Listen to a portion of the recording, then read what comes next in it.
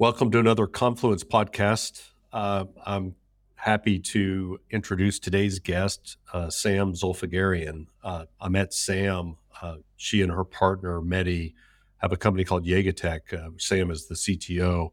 They came in and helped us put on an AI workshop at this year's Confluence event, which turned out great. Hear us, I'm sure, talking about this with other guests on some of these episodes, but was very timely and helpful, I think, for everyone. Sam also agreed during the event. She gave a presentation on the governance, how to start thinking about governance and ethics and those kinds of issues around AI inside firms. So I think that's also very timely discussion that everybody needs to be thinking about. So Sam was, it was great that she was able to not only help us put on the workshop, but to also deliver a talk around the governance. So we're going to spend this episode talking with Sam a little more about, how to start thinking about that, the importance of why firms need to be thinking about these kinds of things and the issues involved. So I hope you will enjoy this discussion. Yeah, I'll give a little bit more information here about Sam. Sam has a structural engineering, construction management, and technology development background. She used to design and build residential buildings. She has a unique perspective and experience on the intersection of technology and the built environment. Through her professional journey at Autodesk, she has developed emerging technologies to streamline construction processes and increase efficiency. She currently advises design and construction executives to build and integrate AI strategies into their business while setting up AI governance and navigating its risks. Sam holds a PhD in design, computing, and construction management from the Georgia Institute of Technology and a bachelor's degree in structural engineering. So she has been very, very busy. She is an AI speaker, a published author, and the leader of the AEC innovation community, aiming to bridge the gap between university research and industry challenges. And I was really happy to have her talk at Confluence, Randall. So good job for setting that up, because it is important to have this part of the conversation, which we will get more into in this episode. But I mean, that's kind of the whole idea behind Confluence, right? Which is to get all of these different viewpoints in the same room at the same time so we can have a very full featured conversation. And so thanks for doing that. But also this is a great add to the conversation, because I think so many people are worried about risk. We're in a risk averse industry for sure as AEC. And so the whole idea of addressing that in the very beginning, I think, is just a brilliant idea. Yeah. And I think anytime there's new technology, typically new technologies are disruptive in one way or the other. So people tend to, when it's new territory, there's all kinds of thinking that have to go around it. So I think the putting frameworks in place to not be frightened by this, but to understand the risks and benefits versus the risk, as in anything, is an important part of the conversation. And I think it was a great part of what Sam was able to bring, to the conversation. We also had, I'm sure we'll have in upcoming podcasts, some of the practitioner side companies that are actually working on this. Right. I think we talked about this a little bit during the episode, but Sam was able to come at it from a, not only on the AI side of things and kind of understanding the technology, but also being able to give that perspective on, how do firms need to think about this from a governance and how it's going to impact their firms and how they should think about putting those frameworks in place. And I think everybody at the event, felt that this was a very timely and good part of the conversation. Not everybody gets excited about the tech, but it's going to become part of the business, and you have to really start to think these things through. So it was great having her involved. All right, well, let's jump right into it. Welcome to the Confluence podcast. Today we've got Sam Zolfagarian, and we were just, both Evan and I were both with Sam within the last month at the Confluence event in Kentucky. And Sam gave a great presentation where she covered issues around AI and governance and the kind of framework, helped everybody think through the framework of what we should be thinking about and the kinds of things that we're going to have to start thinking about if we're not already thinking about them. So we're happy to have you on, Sam. Thank you so much for having me. And I'm excited about this discussion. And thank you so much for the opportunity last month having us over in Lexington. Very great event. Confluence brought very bright-minded people together to share their experience, lesson learn about AI. So thanks for organizing such a fantastic event. Randall, what you said in the intro and what Sam's presentation was about, it really makes you think which comes first. This is a chicken and the egg problem, right? Governance, ethics, all of those things. And so, if you're already thinking about AI, should you be thinking about this before you implement, or is this something that you start wading into and you figure it out as you go? So I'm excited to have this conversation because I think everybody should be thinking about this. Yeah, I guess I'll just tee it up. We had two different presentations during the Confluence event. One was Dave Peterson from Flad Architects, and I think Dave and some of his team will have them on the podcast coming up soon to talk about what they're doing and how they're thinking about it. But Sam, was able to also give everybody just a broad framework. So that's hopefully what we'll talk some about today and get some more insights about just, it's all new. And anytime there's something new, it requires some thinking. But at the same time, ethics and morals and all those things aren't new. So hopefully, it's like we can draw on things that we've done in the past, but it does bring up new concerns and new issues. So looking forward to this conversation. Maybe you can give Sam, just kind of kick this off with what came about that made you start thinking about why governance was going to be an issue and got you into even thinking about it in the first place. So there are multiple reasons that made me think about governance. The first one is my background is a product manager. I used to be a product manager at Autodesk before starting my new role at Yegatech. And one common term that we have is tech debt. I'm sure, Randall, you're familiar with it. So you have to meet some deadlines, you have to release some features and make sure that you meet your customer needs. And eventually your tech debt is getting more and more, and it's difficult to come back and fix that. So the way that I'm looking at governance right now, all of us are rushing into building technologies because it's so much easier these days, considering the recent announcement with OpenAI having something ChatGPT store. So everyone can go there, developers can go there and build their own solutions. It means the flood of solutions will come down the pipeline. And what it will cause is like, okay, we build the solutions, but we ignore those risks that may come from like data privacy, biases, security. So that could be like a tech debt that we used to have in software development. And going back, fixing it is difficult, it's more costly. So how we can consider that AI governance while we're setting up our AI strategy or developing a solution.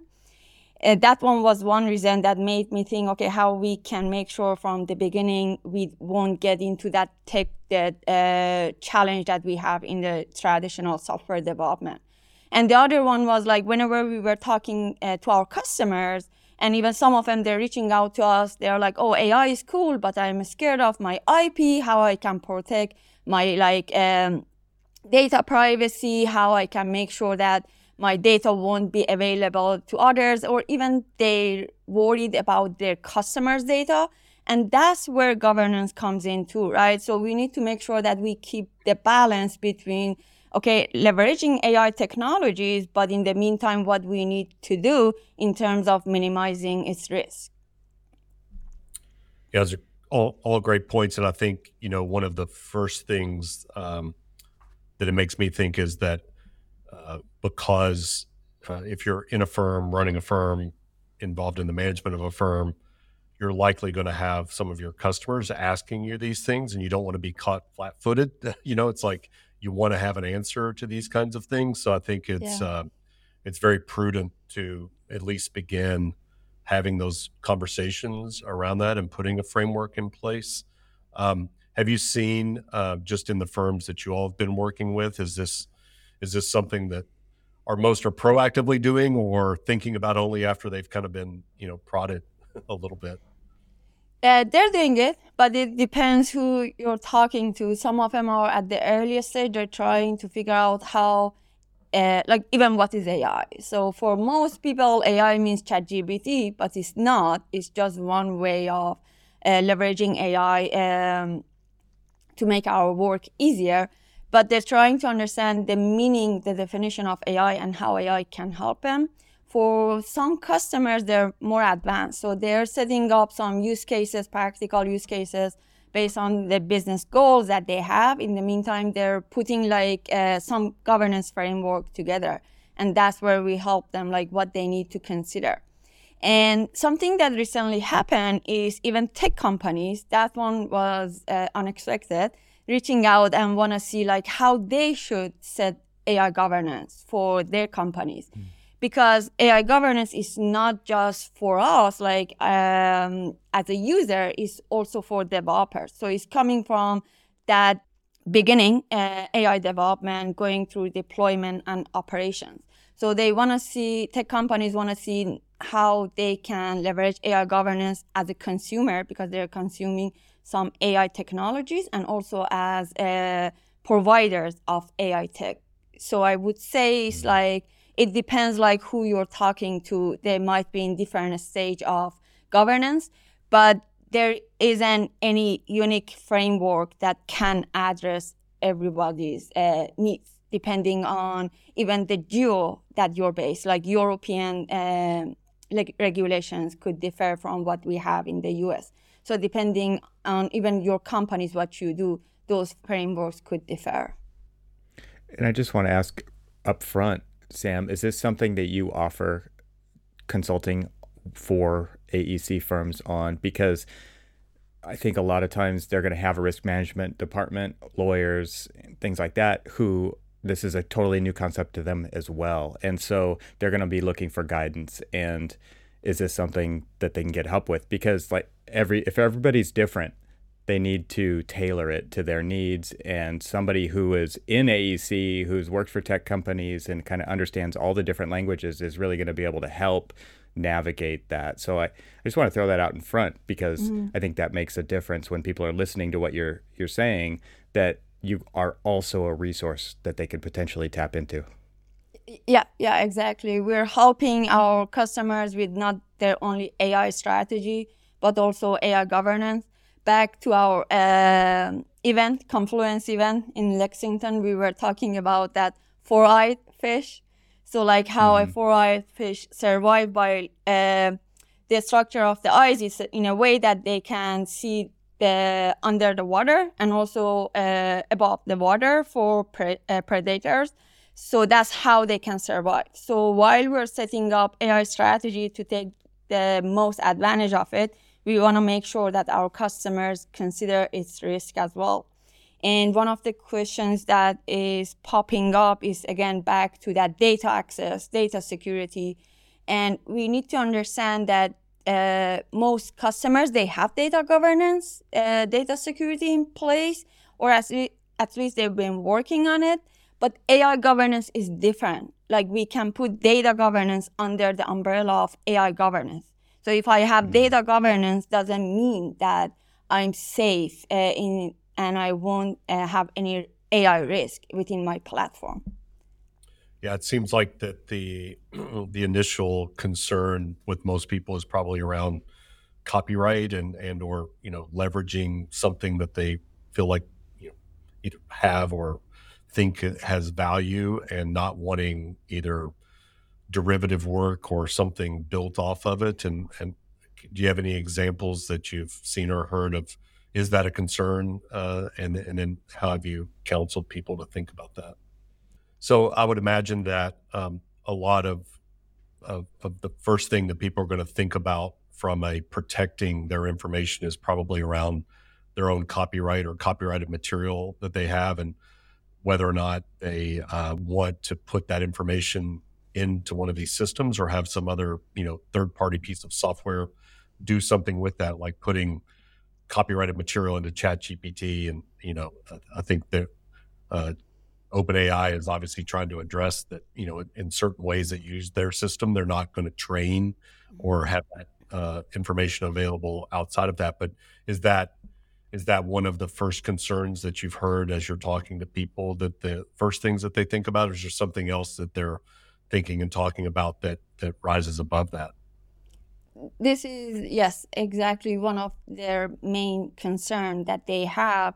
And like one of the customers, they were like, oh, what our engineers do is our secret sauce. If I want to put what they do in an AI model so that they use it for the training, then what's going to happen to my revenue, to my business?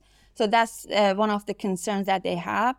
And back to your point, Randall, like OpenAI or other AI, foundational AI providers, they're trying to say, like, you can have your own version of what we're doing, like using RAG, retrieval augmented generative, so that you can build your own solution. You can fine tune your own solution without us accessing those information. But still, as you noticed, the evolvement of AI is super fast, that people are still trying to digest what AI means. And in the meantime, they need to think about how they can leverage it. So it's going to be a little bit too much for them to first digest the AI use cases within their company while understanding, oh, if I use this offering of OpenAI, my data would be kept private. So still, it takes time for them to digest that. It reminds me in the past when we were taking photos. We didn't want to share our photos. We were worried if someone is going to use our photos, do Photoshop, do something else. Mm-hmm. And then eventually now we are that much comfortable that we share everything on TikTok, like Instagram, anything. It took us some time to get here. And I think we'll face a similar journey for AI as well. At the beginning, there are some reluctancy, there are some concerns, but by the time we get more comfortable with adopting these technologies, the question is how we can keep that balance, don't fall behind the game. Like Amazon back to 2000, it was able to kick out many business with its offering. So now it's a little bit tricky, but it was a winner. It was on ahead of the market for a while. So how we can take advantage of AI at the beginning, sooner, before falling behind the game?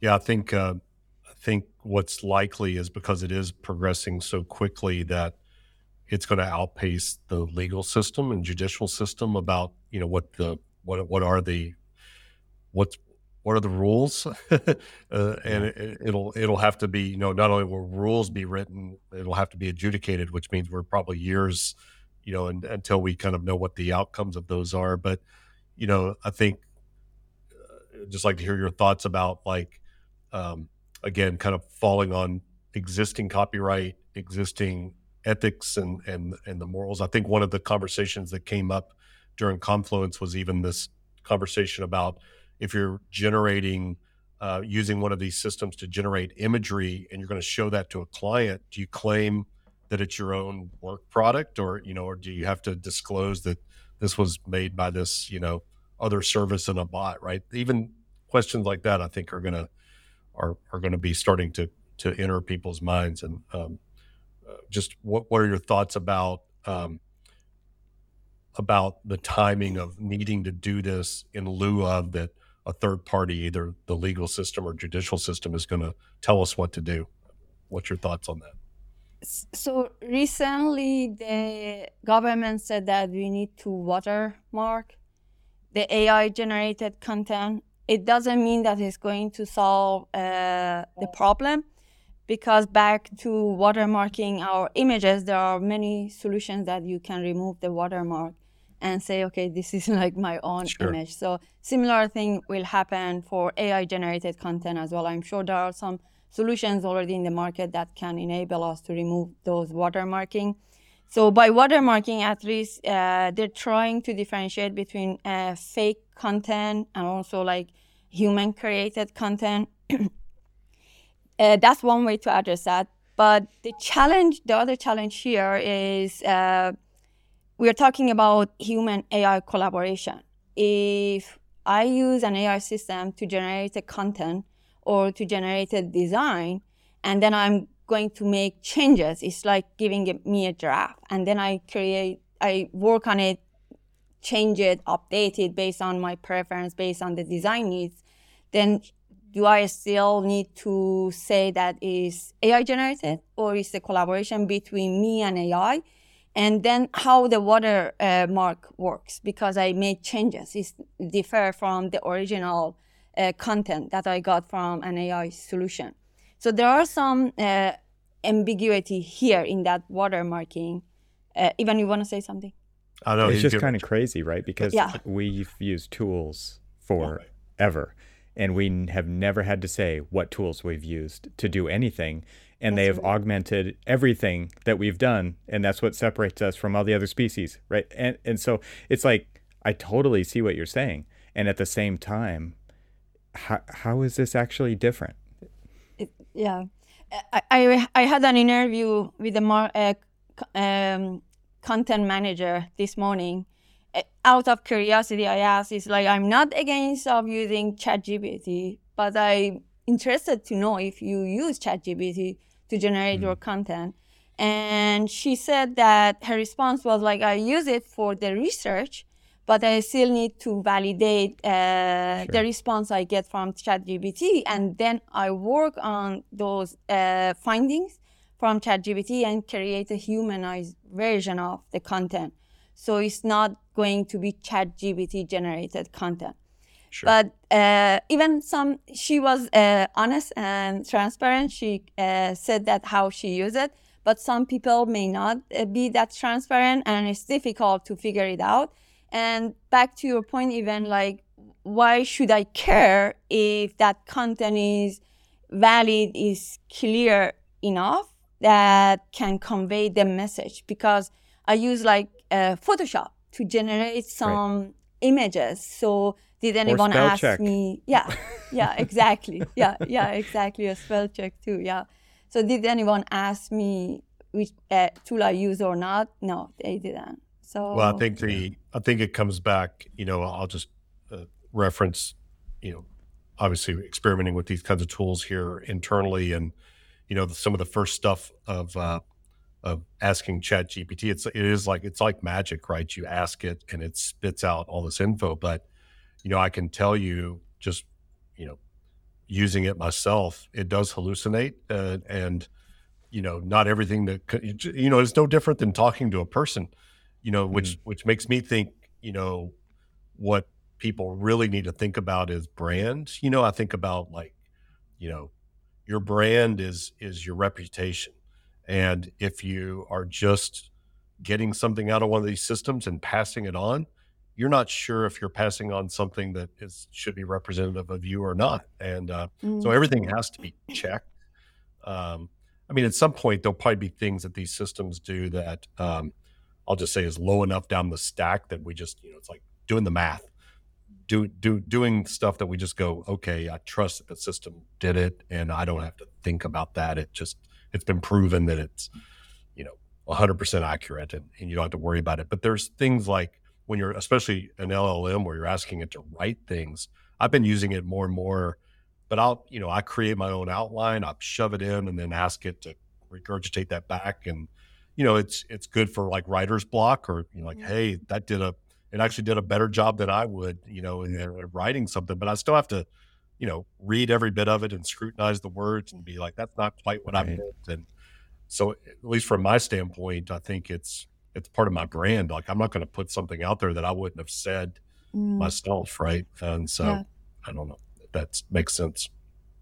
And back to that original question, like, what if like a client asks whether it's like AI generated or not? It's good to understand why they're curious, because like I used to use like Revit to design, but I could do with hand and just pen and paper. But with that Revit, it makes everything faster. And if my client can get the design in a shorter time with less cost, then it's beneficial for them and even less error. Like later for like clash detection, they're doing construction and they find out, oh, something happened. We're not that advanced in AI generated design yet, but if we can minimize those errors, the clients should be happy rather than just relying on human does everything. Sure.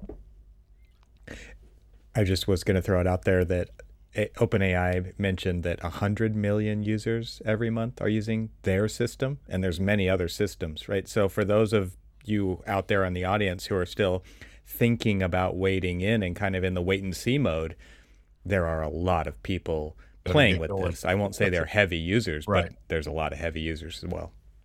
No, and I can attest that there's utility. I mean, like I said, there's an efficiency to it. I've just in the last month, have been writing some things and needing to submit some things, speaking, and even taking your bio and getting that reworked.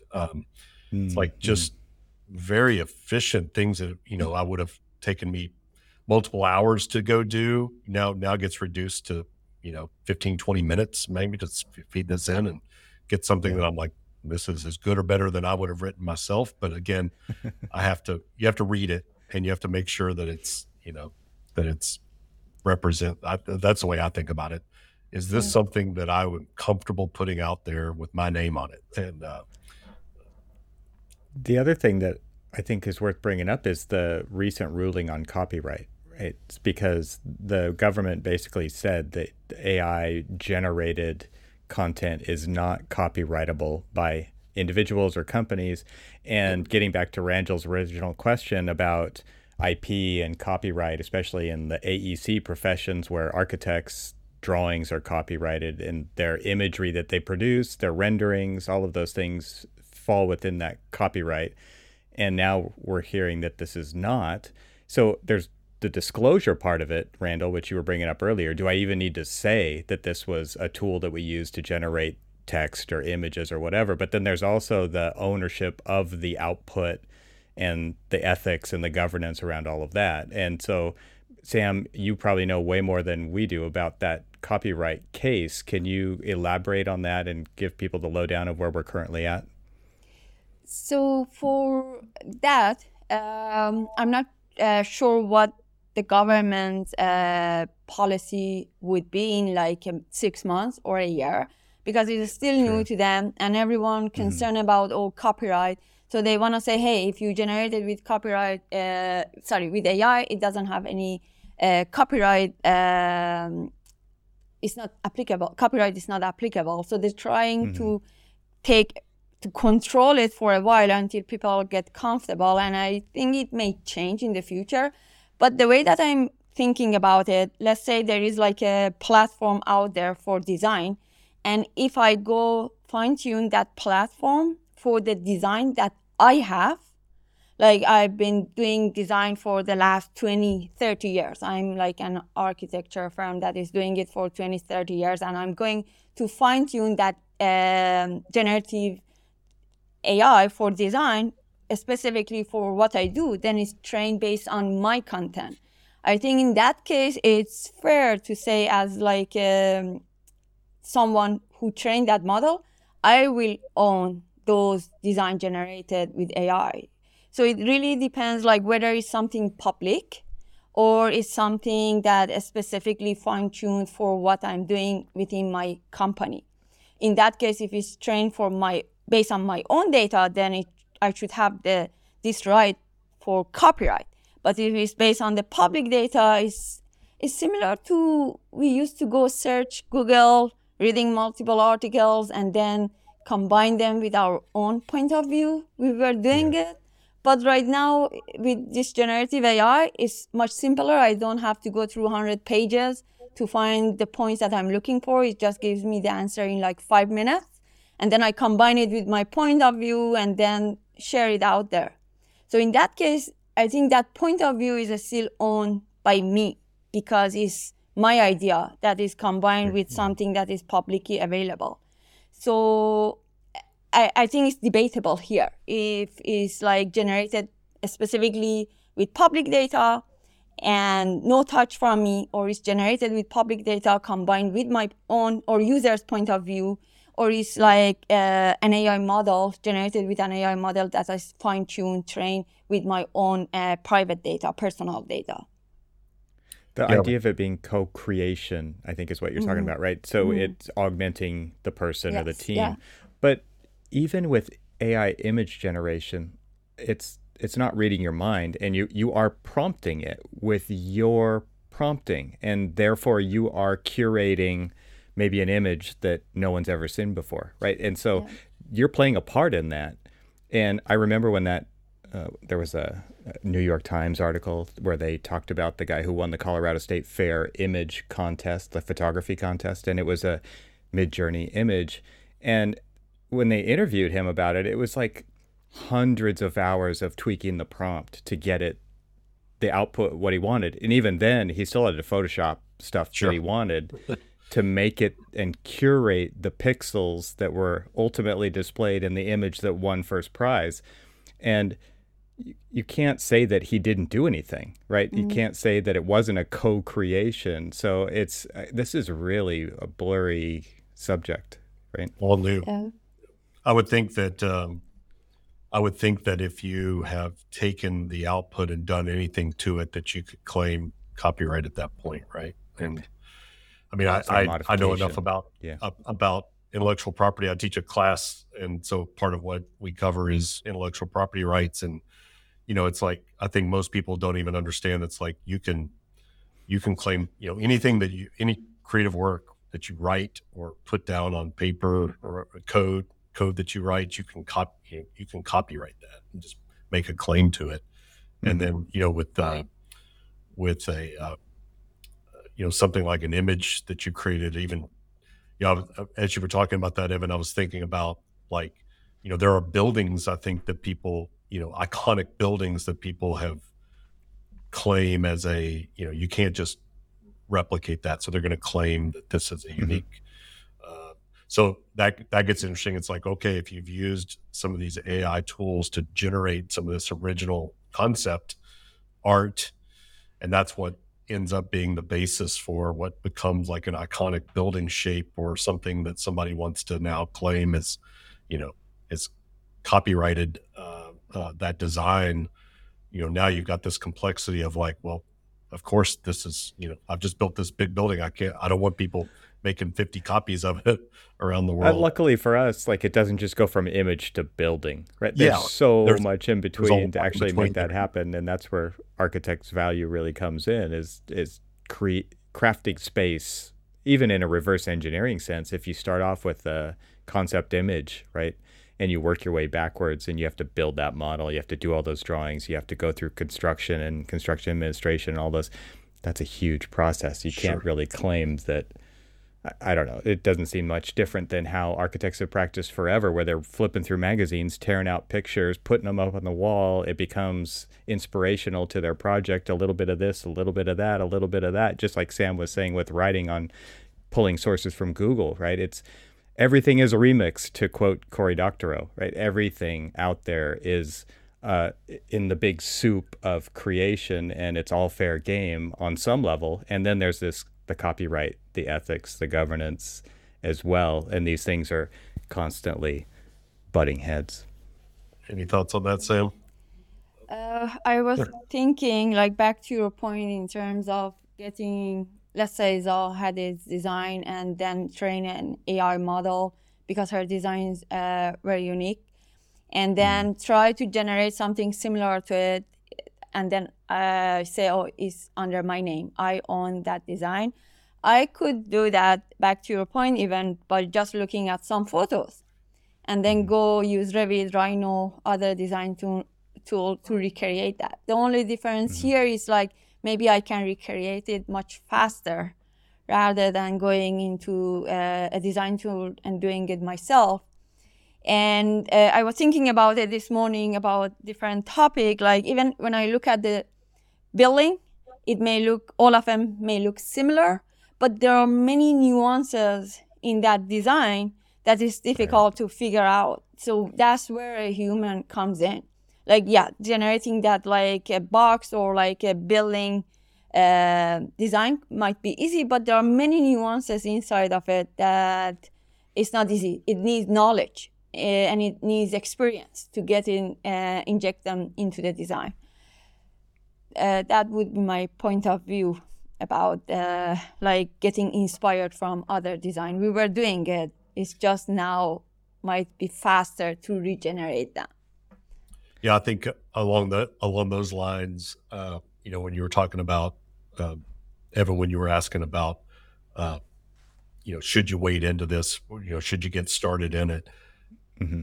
I think the answer is yes. You better figure it out. And if I was going to predict, I think a lot of people's first will be that, and we talked about this during the Confluence event, kind of fear. That was one of the things that the group, like one of the emotions that people have is just the uncertainty and the kind of fear around this stuff.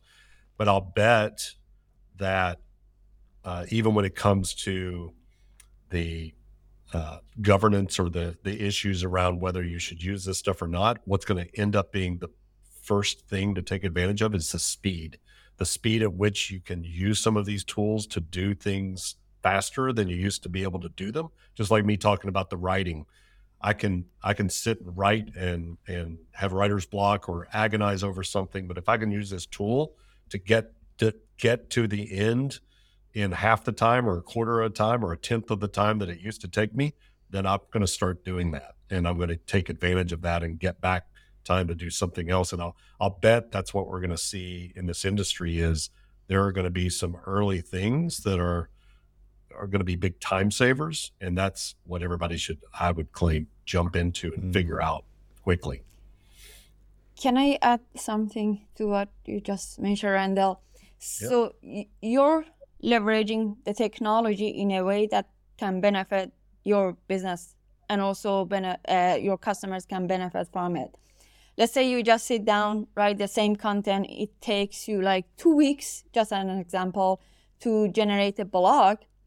But by partnering with an AI solution, you can generate the content maybe in 2 hours. So that means you can generate more frequently and you can generate more values for your customers. You can drive the traffic to your website. People can have that opportunity to be familiar with what you're building. So it puts you in front of the game compared to your competitors because you're generating values much faster and more efficient rather than someone that say, I don't want to use AI. I want to just sit down and rewrite that. That's okay. They can do that if this is something that they want to do. But I feel like you can get into that J-curve going up faster than your competitors because of the way you use technologies.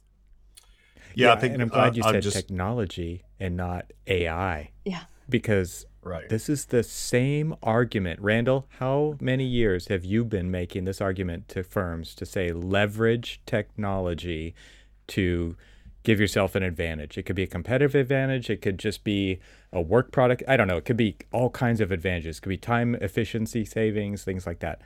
It's the same thing. What's different?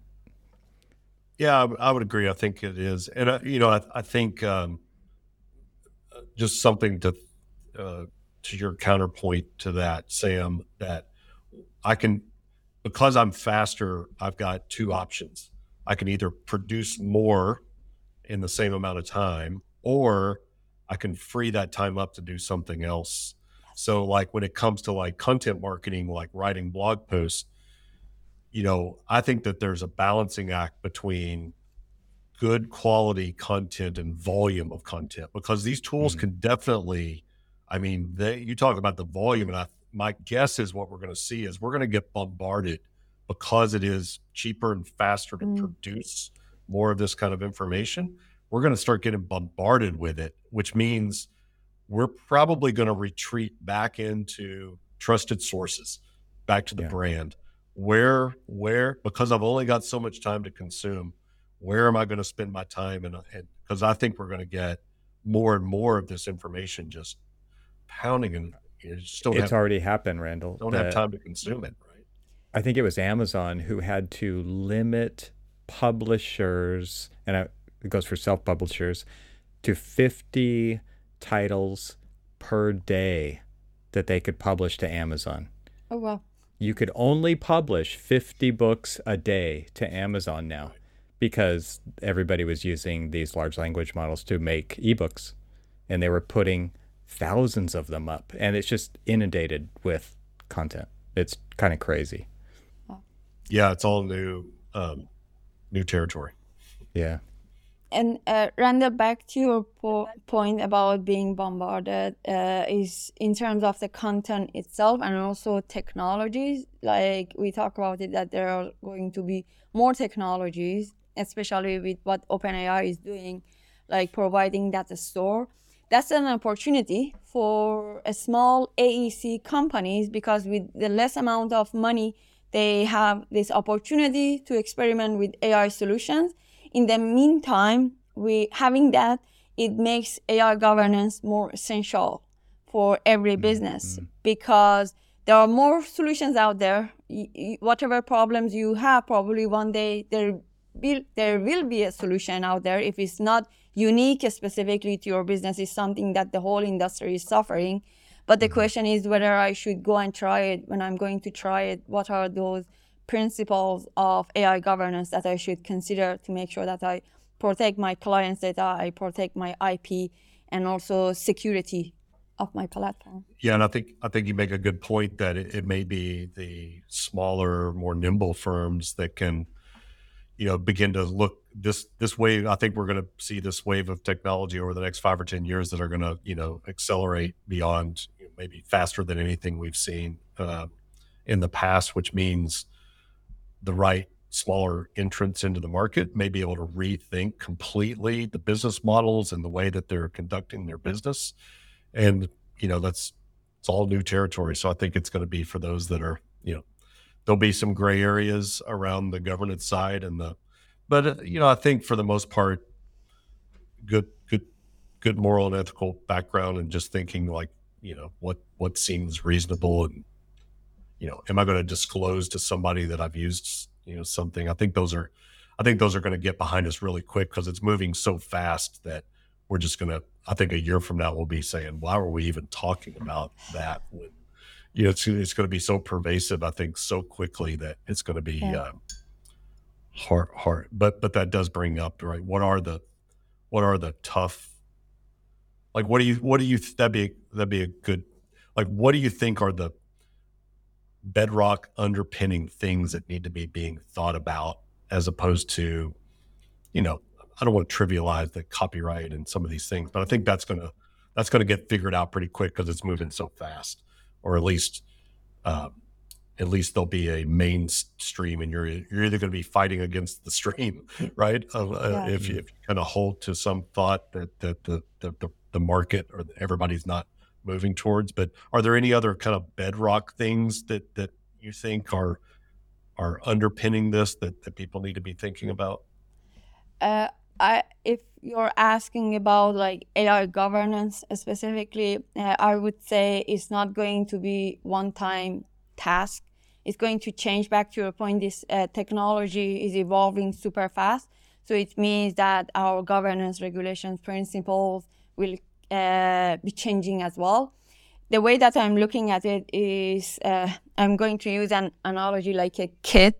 So like, when a mom is pregnant, that kid that is like shaping has some DNAs from its parents and the earlier generation. So there are some, we can look at it like a biases, like some behaviors inside of that kid that hasn't born yet.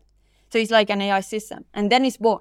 The parents trying to educate that person, what's good, what's not good, and what you need to do. So that is like a training, an AI model. So you train it so that it knows when it goes into the society how they should behave. And then there are some basic that built here, but it could differ family by family. So that's where I'm saying, like, depending on your company's strategy, depending on even where you're from, whether it's like in Europe or in the US, that governance framework could differ. And then once those kids going into society, school, or finding a job, then there are some variables impacting their behavior. So it doesn't mean if I find a solution an AI solution that is good, is fair, is not biased, it keeps my privacy. Once I start to using it, the behavior will change because there is a feedback loop here. The way that we give feedback to an AI model, we can change its behavior. Similarly to a kid in a society, that behavior, there might be a good kid going into like a school, hanging out with bad friends, and then their behavior can change. So that's where like that governance should exist across the whole life cycle of using an AI solution. And in the meantime, it's not just a company in charge of setting up those rules. There is like a government that's setting some regulations to keep some behavior, to make sure that ethical AI exists. And there are some regulations, standards that coming from communities like AEC, like ACS. Those are going to have their own AI regulations for like electrical engineering community. They are going to have their own AI regulation for electrical engineers, how they can leverage technologies or what they need to do. So there are multiple aspects that's going to inject into the way that we set up an AI governance framework. Yeah, I hadn't thought about it in this way until you were just saying that. But if you think about that, a firm is going to begin using these tools, and ultimately the employees of that firm are going to be parts of the input. It's really more about the culture. So there might be, even within a firm, right? What's the culture that you're creating, because that culture is ultimately what's going to feed and build the model, which is the brand of the firm, right? And what goes in, right? If you're literally training now these tools that are going to be part of what you're doing, it seems like that maybe that's a part of the conversation that people have to start thinking about. What am I putting into my model? Yeah. The analogy of a child is interesting. And at the same time, I don't think of AI as being an entity. I think of it of being more like air. It's inside of and around us. It's ubiquitous. We use AI every day and we don't even think about it, right? There's spell check, there's traffic cams, there's Google, there's just so many ways. There's spam filters in email, and all of this is just happening and we're totally okay with it, but it's not labeled AI. Now there's these specific tools that people are very concerned about that are labeled AI, and we're talking about ethics and governance and all of these things, and I'm not saying we shouldn't talk about that, but at the same time, I think AI is going to be literally everywhere. And how do you distinguish it from anything else is going to be a very tough problem to do that separation. And I didn't mean like AI is like an entity. It's like it exists, as you said, everywhere in everything, right? Even I'm sure now that we're talking on this platform, there are some AI solution involved that we even don't know what they are. Maybe like optimizing the speed of these videos, moving around, or even recording. Well, so it's drawing an outline around whoever's talking at the moment, right? Like that's so, yeah. An example, a very small example of what you're talking about. Yeah. So Great. yeah, you're right. Well, I think this is a great conversation. It was great to have you and Mehdi at the event this year to help run an AI. Absolutely. I didn't say that that the preface was this, that you guys helped to run an AI workshop during the event, and then obviously you helped us to cover this kind of governance side of things. But it's obviously a hot topic right now, and I think the early indicators, we always do a survey after about what people think we should be doing next year, and everybody's already saying, just this is going to move so fast that we just need to keep talking about this topic probably for the foreseeable future. This podcast is already obsolete by the time it arrives on people's phones. Yeah. Absolutely. It's moving very quick. Totally. But we appreciate your participation both in the live event and coming onto the podcast. And this stuff is moving so quickly, we might get you back on here before we've had another Confluence event too. So Yeah. Thanks for having us. Yeah, either in Lexington and over this podcast. It was the event, Confluence event in Lexington, was fascinating and like was really fruitful in terms of learning what others are doing, and also like networking with others about like AI. We all were sharing like a similar interest, so it was easy to talk about like what we like, what we don't like about AI or recent tech advancement. Yeah. Well, I We're going think to put a just link like to building the Yegatech in the show notes, and we'll put a link to your LinkedIn, Sam, so that people Thank can you. follow up and get in touch with you. Is there anywhere else that people should be, or they can follow along with the work that you're doing, the books that you're publishing, the presentations, the consulting? Is Yegatech the place to go find that, or is it somewhere else? Yes, it's yegatech.com. On behalf of Mehdi, I also can offer his signed copy of the book to the first 5 people who listen to Oh, this nice. podcast and go to our website, yegatech.com/free, and say that they heard about us from this Confluence podcast. Fantastic. All right. Well, thanks again, Sam. And I know we're all heading to Vegas next week. I don't know when this will end up airing, but we're all headed to Vegas for Autodesk University, so we'll get to see each other there. Thank Great you. having you on the podcast. Yes. Yeah. Thanks so Great much, Sam. seeing you again. Yeah, thank you. I appreciate that. Yeah, thanks.